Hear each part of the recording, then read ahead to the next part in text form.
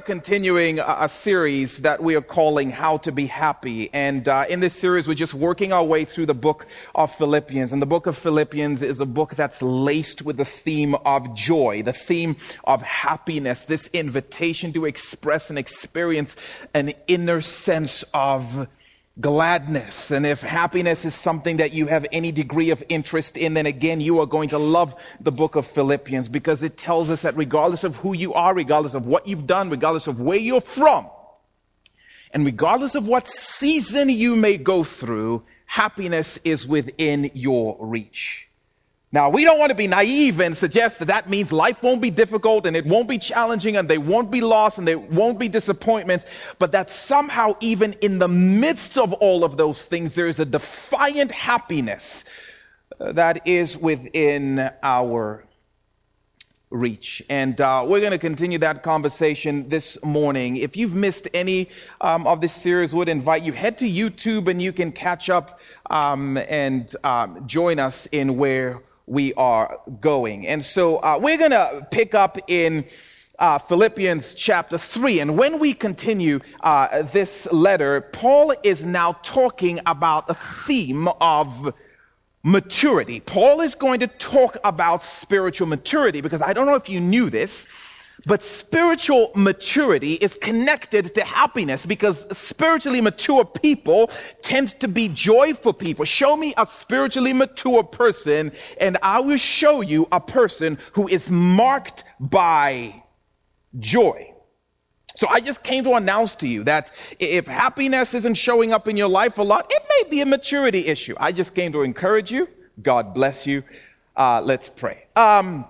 Now, we're going to see some of what Paul means by this, but before we do, let me just be very clear about this term mature or spiritual maturity.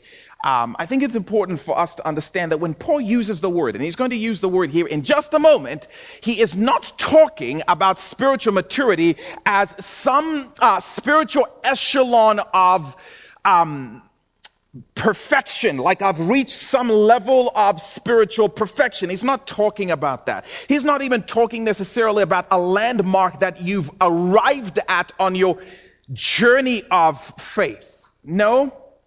When he talks about spiritual maturity, he is talking about a person who says, I am taking intentional steps to move towards Jesus, loving him more and living more fully for him. He's talking about a person who's saying, I'm taking steps to figure out this whole living for Jesus thing a little more. When Paul uses the term maturity, spiritual maturity, he's not talking about a destination. He's talking about a direction. Is there evidence that you are moving intentionally towards Jesus? And we know that, by the way, because of something Paul said to us in the section we looked at right before this one, in which Paul says, I've not arrived. And if after walking with Jesus for 30 years, Paul would say, I'm not there yet, then none of the rest of us are there yet. Look at his words. We'll put them up here on the screen. Philippians chapter 3, verse 12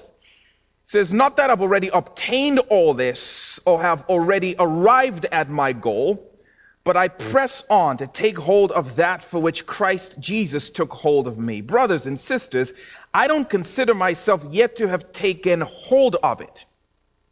But one thing I do, forgetting what I've done before, forgetting what's behind, I am straining toward the goal, or toward what is ahead. I'm taking steps forward. Verse 14, I press on towards the goal to win the prize for which God has called me heavenward in Christ. It's not about a destination, it's about a direction. And Paul would say, I don't have my stuff together, but I'm stepping towards Jesus. I may not understand all of the fancy theological words and what they mean, but I am moving towards Jesus. I'm a hot mess a lot of the time, but nonetheless, I'm still taking steps towards Jesus. I trip and I fall, but I fall forward, I get up, and I keep moving towards Jesus. And that act of moving towards Jesus, that direction, is what Paul refers to as spiritual maturity. And so the question is, are you moving in that direction?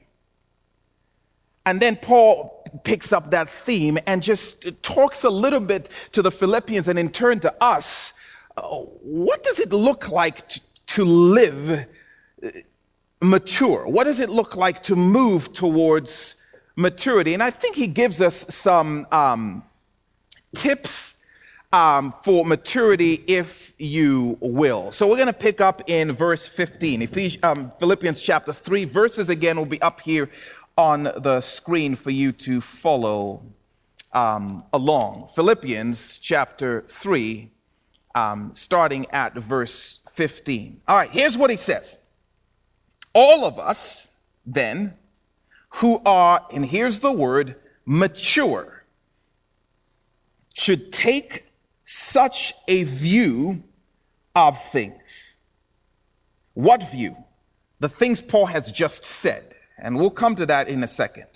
All of us, he says then, who are mature should take such a view of things. And if on some point you think differently, that too God will make clear to you. I love this, by the way. Paul is essentially saying, all right, so about spiritual maturity, one of the ways you know you are mature or moving towards maturity is that, well, you're going to agree with me. I'm like, what? That's so fun. I mean, you read the Bible sometimes, there's a little humor in there. He's saying, listen, if you are mature, you are going to agree. I just dropped some wisdom on y'all, and the mature people are going to agree with me. If you are not mature, you're going to disagree with me, but don't worry about it. God will shake you out. He'll fix you. This is so great. I'm going to start doing this at home, by the way, with my wife. She will love this. I can see it now. So I just dropped some wisdom on you. And if you don't agree with me, it's just a sign that you have some growing up to do. But don't worry about it. God's got you. You come around. Don't even worry about it. This is so funny to me, the way Paul phrases some of these things. This sounds like something my oldest daughter will say to me when she doesn't like something I've said. She'll say, well, Dad, I could agree with you, but if I agree with you, we'll both be wrong. Ridiculous. Go to your room.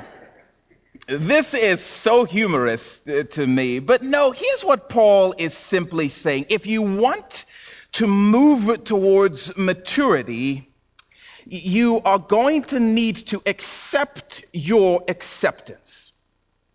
Accept your acceptance. Really what Paul is doing here is revisiting what we talked about last week when Paul said we put no confidence in the flesh. Jesus has done everything necessary to make me fully and forever accepted by God. There is nothing you can do to make God love you more, and there is nothing you can do to make God accept you less. Nothing. Jesus has completely taken care of it on account of Jesus' work. God fully and unconditionally embraces you because of the work of Jesus on the cross. You can't undo it. I'm sorry. You are stuck with his embrace. You are stuck with his acceptance. And Paul would say, if you don't agree with that,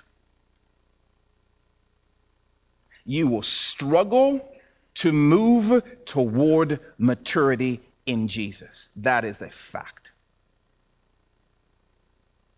Accept your acceptance. If you don't agree that Jesus has done everything for you to be accepted by God, you will struggle to move towards maturity. And come on, church, that makes sense.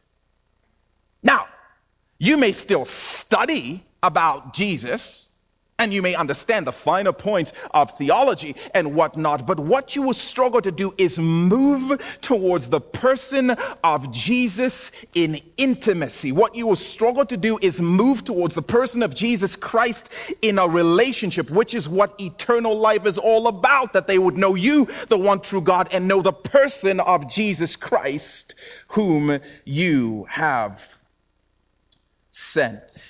If you don't believe you are fully accepted, and this makes sense. If I don't embrace this, then when I mess up, I am going to hide from God. And why wouldn't I?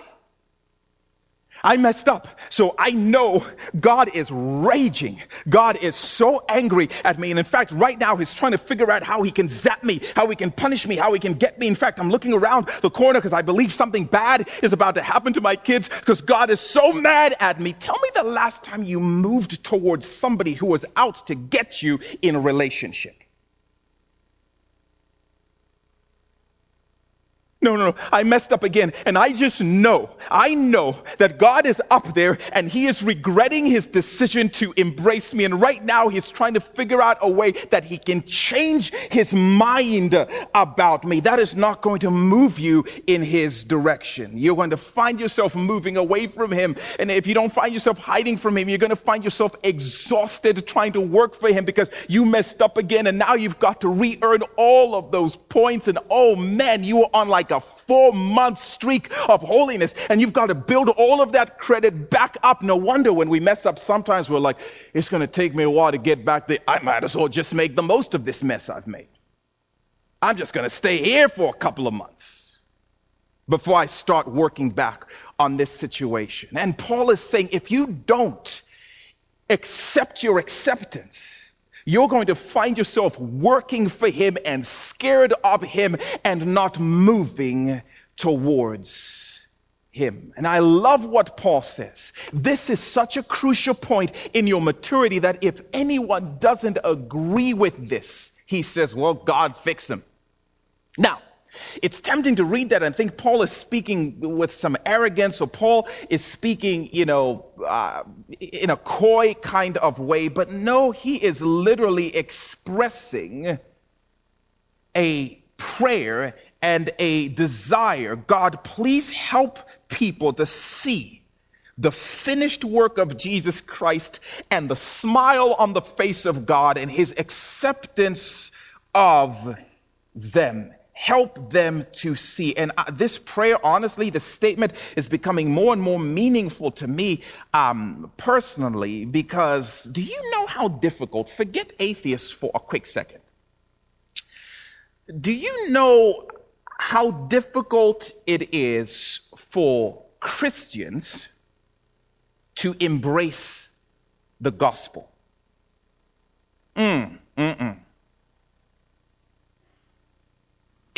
We struggle. The concept of unearned, the concept of unconditional, we struggle with it. And I'm telling you, the gospel is so tough to embrace, let alone to re-embrace and re-embrace and re-embrace. Because it's one thing when I hear it for the first time and God's forgiven all of your sins and God embraces you like he does right now, like all my past is gone, yes. But the 13th time you hear it and the 200th time you hear it, you start to believe, no, it's run out now. It may have been good back then. We struggle with unearned. We struggle with unconditional. When you hear the gospel right, it sounds too good to be true. And we struggle with that. It can't be free. And it can't be finished. I want to feel like I did something.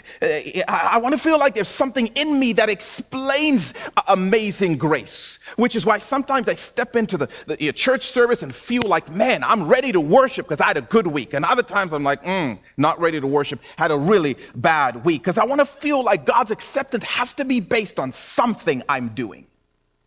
It's difficult to embrace because no one loves us unconditionally. We don't understand is. This is a foreign concept to us. We live in relationships where there is constantly performance anxiety. I've got to do this and do this, or keep this up, or keep that up, or maintain this otherwise.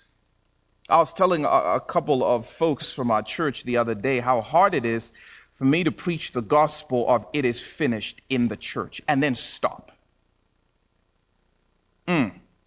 That's tough. A, because I struggle with it personally, and B, because I know how often Christians will hear that and they will get upset. Just true story. It's disappointing to a lot of us. Kondo.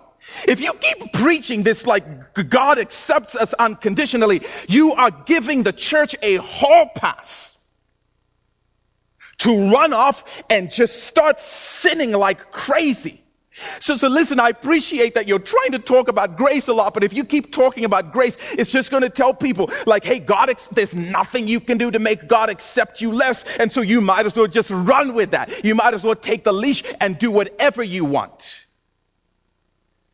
The gospel sounds like this license to sin, and you know what Paul would say? That is actually an immature way to think.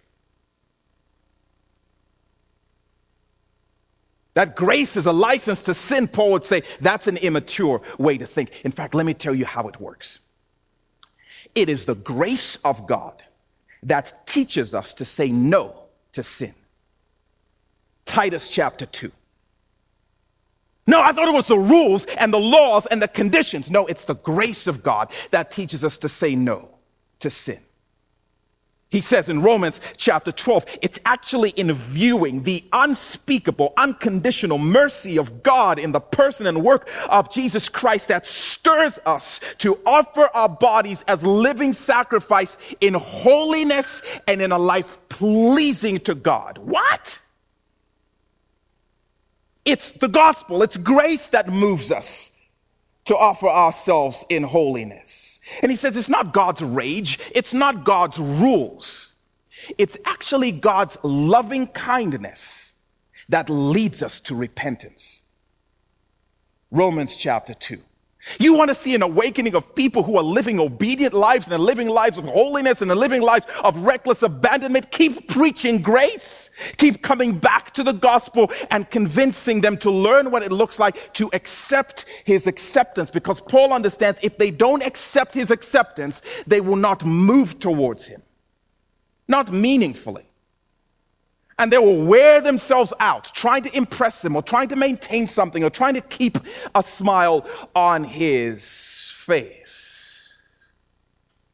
Help them accept your acceptance, Paul says, because if you disagree on this, may God help you to see it, because maturity starts there. But it does not end there. Verse 16 says, only let us live up to what we have already attained. This is a reminder of what Paul says in Ephesians chapter 4, verse 1. And in essence, it's saying, do what you know, though. Do what you know. This is so beautiful. Your acceptance before God is not based on anything you do. But guess what? Your maturity is. You may be fully accepted by God, but you're a spiritual baby. Because you are not doing anything with what you know. Grace is stirring, but you are not acting. You're accepted because of who you know, Jesus. But you become mature by acting on what you know. And I love this because you may know 3 things, and you could be more spiritually mature than a person who graduated from seminary and knows 3,000 things. And the difference is not what you know. The difference is what you do with what you know. I don't know if you knew this, but spiritual maturity is a snob. It doesn't care what you know. I don't care. Better do something. You better buy me something, right? I mean, it just cares about what you do with what you know. Spiritual maturity is like some biceps. Like, your biceps don't care what you know about the dumbbells. They're like, pick them up and do something. If you want to see yourself growing and moving towards Jesus, you're going to have to do something with what you know. And I'm just asking, if you know that Jesus gave his life so you might be unconditionally embraced by God, what do you think that ought to cause you to do? Amen. You're going to want to shout about it. You're going to want to make some noise. You're going to be excited about it. Listen, if you believe that Jesus gave his life on a cross so you would be forgiven freely, fully, and forever, you're going to be a grateful character. You're constantly going to be thankful about something like, hey, this didn't go well, but you know one time Jesus, though, he did this thing for me. And can I just say hallelujah again one more time, right? It's going to make you a grateful person. When you believe this is going to make you an accepting person, by the way. When you believe that you've been accepted by God, it's going to make you a person who's accepting of other people. It's going to make you a forgiving person. You cannot be drowning in forgiveness and talk about, I'm going to hold a grudge against you and I'm going to make you pay. That's not living up to what you know. That's not living up to what you've attained. That's not living up to what you have experienced. But when we do what we know, we don't do what we know so that God would love us more. We do what we know because God has loved us completely. There is a powerful distinction between living in obedience because he did something versus doing it so that I can earn something. And Paul is saying that's why you've got to start with accepting your acceptance. And now everything you're doing is out of gratitude. Everything you're doing is because I want to live up to this grace. I want to live up to everything that he has done for me in the person of Jesus Christ. And I'm just telling you, if you're not generous with your stuff, you either don't know what God gave you or you're just immature. And Paul would say, grow up a little bit. And if you're not doing what you know a lot of things or you know a few things, but you're not doing anything with them, I can tell you, you are not becoming spiritually mature. You may be becoming more knowledgeable, not the same thing. You are not moving towards Jesus in the ways that matter most. And you are not going to enjoy Jesus in the way Paul would long for us to enjoy Jesus through this letter. Because here's what I believe.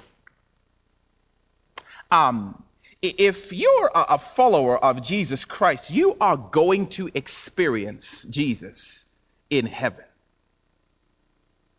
thanks to his work on the cross. But not every Christian is going to enjoy Jesus on earth. That's about what you do with what you know. I'm telling you, the difference between the people in this room who enjoy Jesus and the people who don't, it's not grace. It's not acceptance. It has to do with putting into practice the things that we know. And then Paul teases this out a little bit by giving them some more practical tips on what that might look like. Verse 17, he says, join together in following my example, brothers and sisters, and just as you have us as a model, keep your eyes on those who live as we do. And I think Paul would say, you want to move towards spiritual maturity, watch who you watch. Watch who you watch. If you're going to move towards Jesus, you are going to want to surround yourself with people who are doing what they know and are moving towards Jesus as well.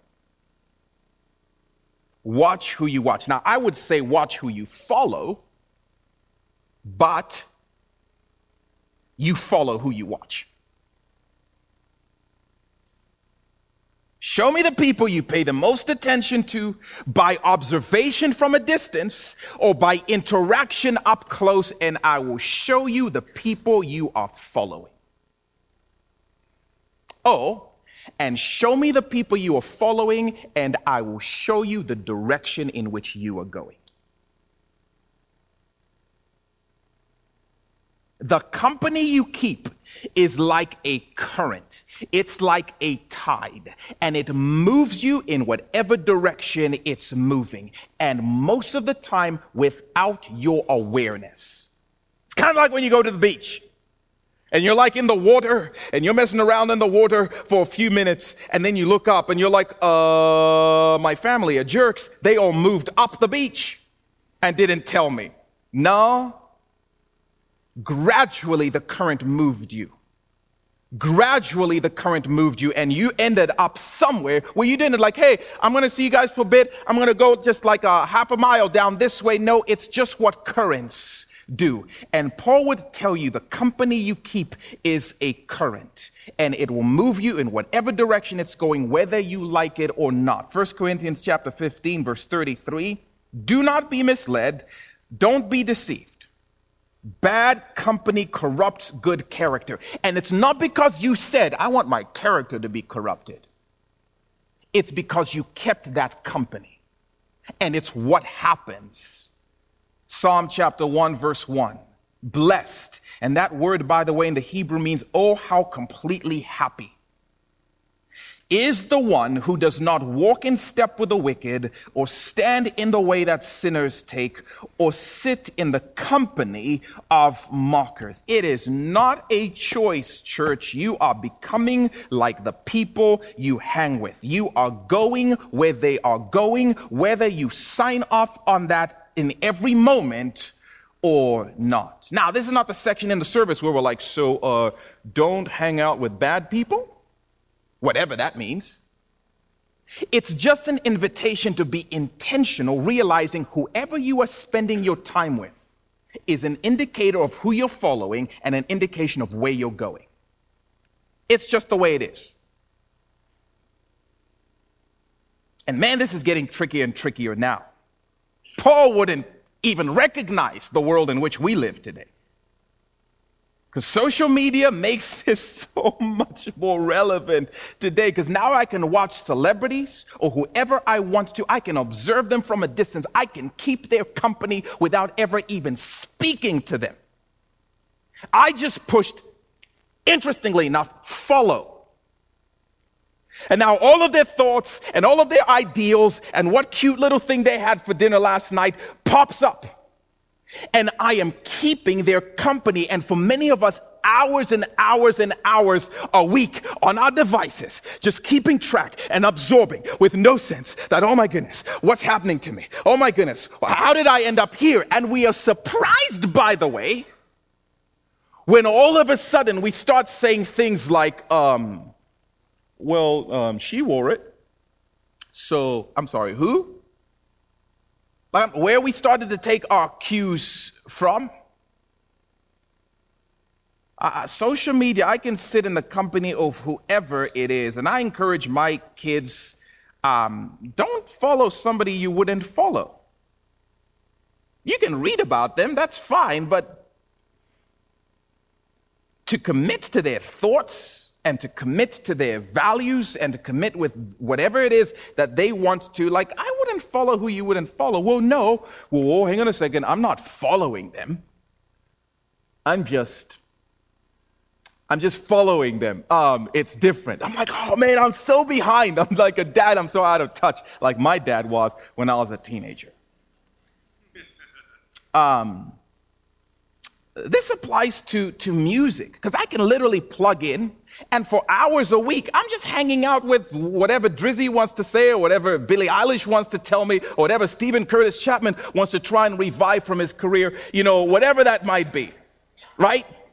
And I'm just keeping the company on a regular basis, and they're preaching to me all the time. And Paul would say, I'm just saying, watch who you watch, because you go where they go. And you find yourself repeating the rhetoric and the rage of your favorite news network. It's always on, and you wonder why you're always mad. Like, turn it off, bro. Now, is that the portion in the service where we're like, don't listen to the news? No, listen to the news. But some of us don't listen to the news. We follow news networks. And absorb and absorb and absorb. And before long, literally, the people in your world will be like, you're just crabbier all the time. You didn't say, hey, you know what? I'm going to be crabbier now. But it's the company you kept, your friend choices. That's a huge deal, especially, and we say that to our students, but it's to all of us.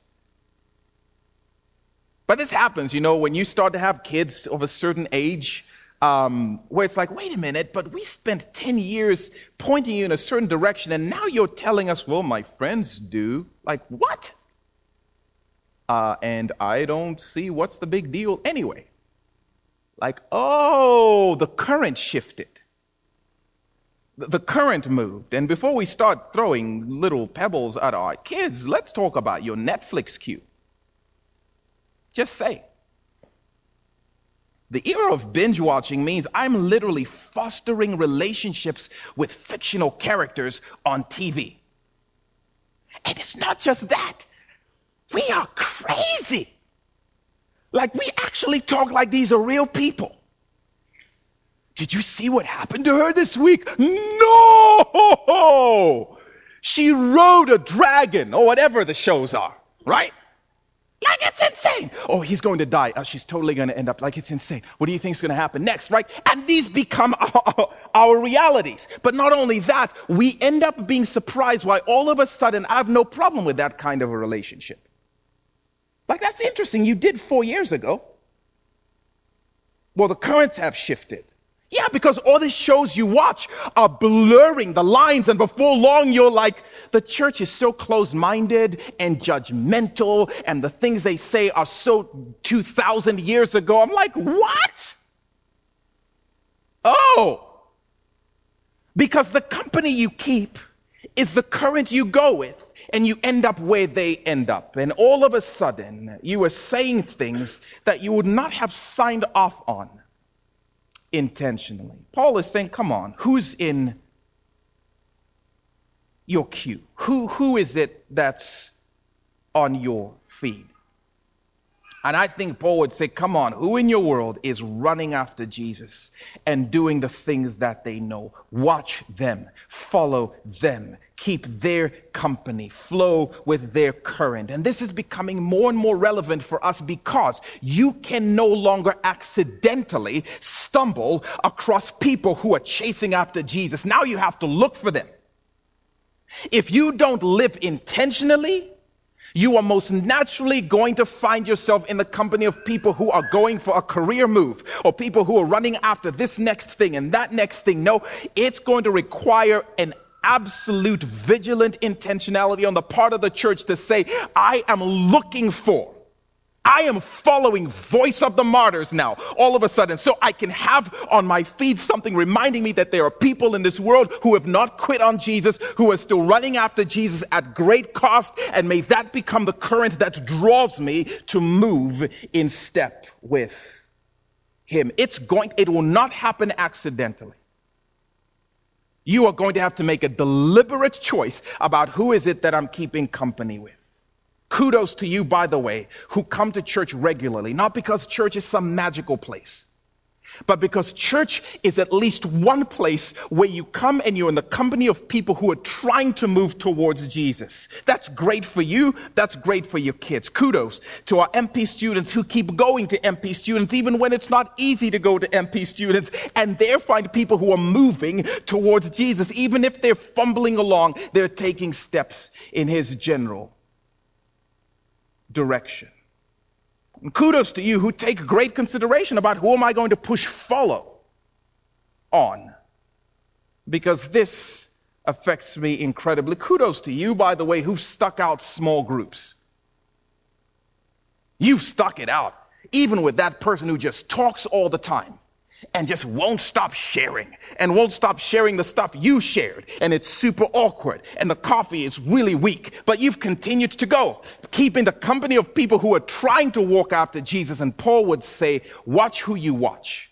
Follow the example of people who are running after Jesus, which is one of the reasons I'm so thankful for Kira and the newsletter that she puts together and sends out to us, because it's a reminder. These partners are doing this. Here's what Three Strands is doing, and here's what Design Outreach is doing. There are people who are still living for Jesus to make a difference in our world, and can you read this to your kids and start helping move in a certain direction? It matters who you're watching and who you are following. Paul then tells them, instead of following, he said, we should be heartbroken for them, because many of these folks who don't know Jesus are going to face God.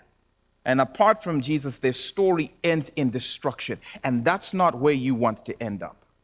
Verse 18, for as I have often told you before, and now tell you again, even with tears, many live as enemies of the cross. I love that this breaks Paul's heart. I love this. May this be something that is stirred in us. Instead of this constant obsession with who's out there and what things are they doing and can I follow them and what.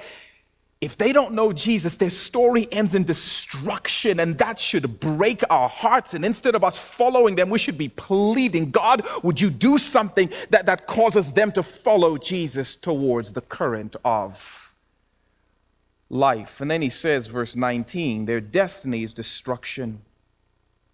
Their God is their stomach, and their glory is in their shame, and their mind is set on earthly things. And I think even in saying that, he gives us another maturity marker. And I would say it this way, drive your appetite. Drive your appetite. This is a powerful warning. Spiritually mature people moving in the direction of Jesus, are people who learn what it means to drive their appetites, not the other way around. This phrase, their God is their stomach, is just Paul's way of saying they are driven by their appetites. They are ruled by their cravings. It's this idea that I am driven to feel pleasure or to feel comfort. That's what drives me. I want to feel good. And when something stirs in me that will help me, make me feel good, I don't care. I am giving into that thing. And Paul would say, no, if you let your appetites drive you, they will drive you not just away from spiritual maturity, but they will actually start to drive you towards destruction. It's interesting, by the way, if you study this passage and the language Paul uses, you can see he says, for many live like this, their gods are their stomachs and they're enemies of the cross. And he speaks of these two enmities, which are so interesting. There's one enmity of the cross that says, the cross wasn't enough, I still need to do more. And there's another enmity of the cross that says, the cross was enough, so I can just do whatever I want. And Paul is warning the church not to follow that trend in the culture to the point where our gods become our appetites. And again, Paul doesn't say this because he has a problem necessarily with pleasure in and of itself, but the problem is when we are driven by those things. And you know your God is becoming your stomach when you cannot say no.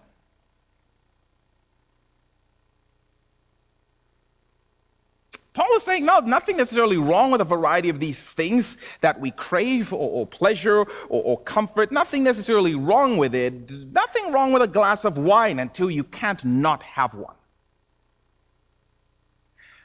Now your God is becoming your stomach. There's nothing wrong with the occasional Netflix bender, I don't think, but when you cannot go to sleep without it, your God might be becoming your stomach. When you're like, I have a do or die meeting in 3 hours, but season 6 just came out, and so I can't stop. I've got to. I can't not. Nothing wrong with your device, but when you cannot put it down, Paul says you may be being driven by your impulses and your appetites. Nothing wrong with sexual desire, but when it's like, I've got to gratify, and it doesn't matter if I have to go outside of the confines of my marriage to do it, Paul would say, no, now that instinct, that impulse is becoming your God. Nothing wrong with food, but when I don't need it, but I can't say no to it.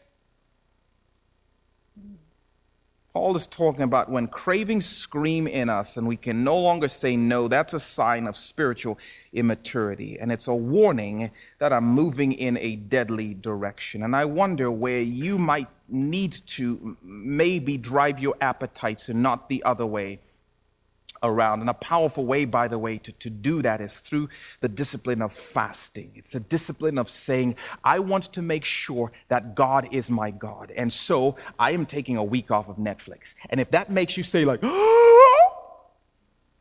probably a good idea. I want to make sure that video games aren't my God. So I'm going to take some time off. No, not that. God wouldn't do that to me, right? Then maybe there's something to be considered there. Maybe it's like a no wine July and you're hyperventilating. That might be a good reason to maybe exercise the discipline of fasting, just refraining from something to not just reboot spiritually, but to make sure that you are not inching towards destruction by worshiping the God of your impulse. Wait, Kondo, I thought you said there was nothing I can do to make God accept me any less. True.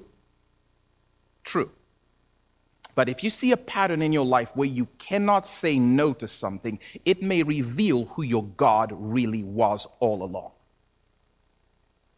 That's why I think it matters a lot to ask, what are the things in my life I cannot say no to? Because those things are my masters. And fasting is a great way to dethrone masters and rethrone your God, and dethrone that master and rethrone your God.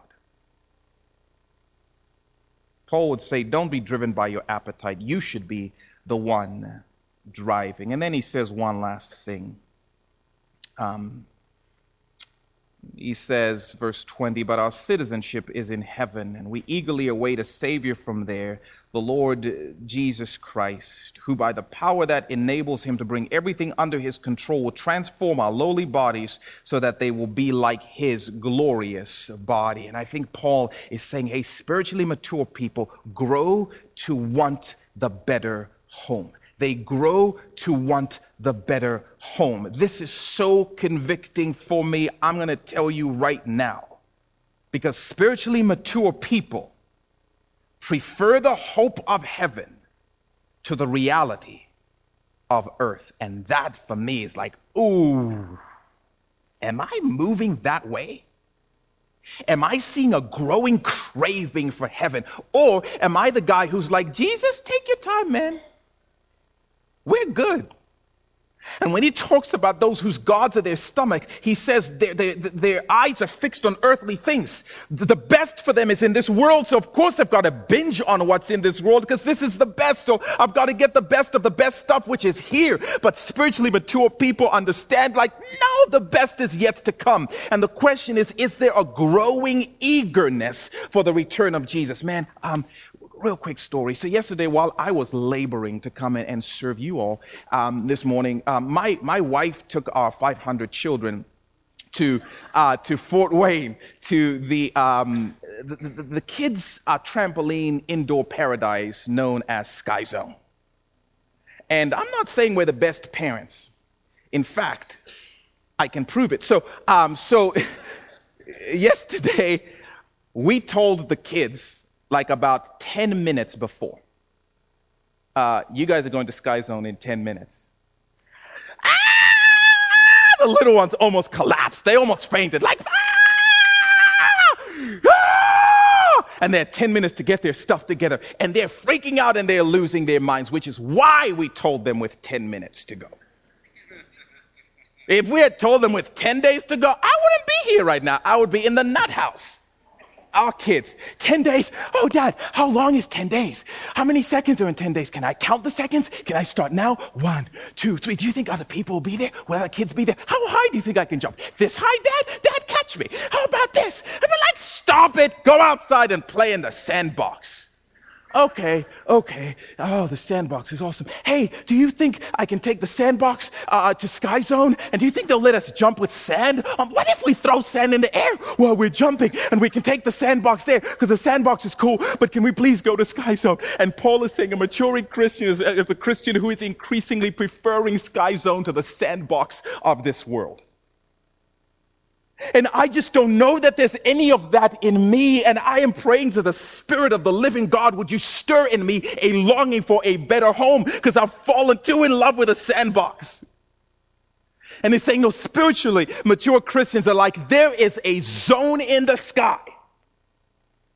And that's the one I want more than this one. That's the pleasure I want more than this one. That's the home I want more than this one. And there is this movement towards a growing anticipation for the return of Jesus so it can take us to the place where happiness is the only thing we experience forever and ever and ever. I don't know what the Spirit might be saying to you about steps towards spiritual maturity. Maybe for some of us, it's like, I just need to go back to accepting that I'm accepted by God and I don't need to keep laboring for His acceptance. But for some of us, maybe that's it, that I'm falling so in love with my Netflix queue and I'm falling so in love with the things of this world and my device that I like it here.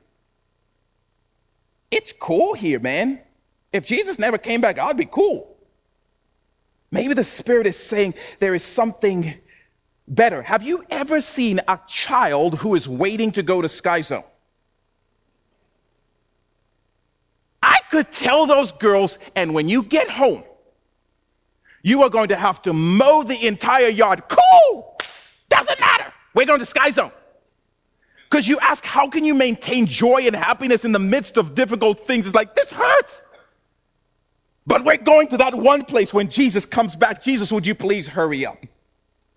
And I wonder if the Spirit wouldn't maybe stir in some of us. Can you stir in us a longing for our true home? Maybe for some of us there's an awareness that I've been keeping company and I've been following and I've been spending hours and hours and hours with people who are moving in a direction that I don't want to go in. But what I've not been doing is surrounding myself with people who are taking steps towards Jesus.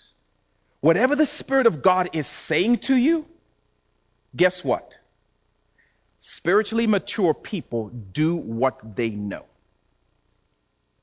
Do not ignore whatever He's asking you, whatever He's calling you to, whatever step He's inviting you to take. There is joy in moving in His direction. And so, Spirit of the living God, we pray that you would stir in us what it is you want us to hear and that you'd give us the courage to do what we know. For the sake of Jesus, in whose name we pray. Amen. Hey, thanks for your patience. Go grab your kids.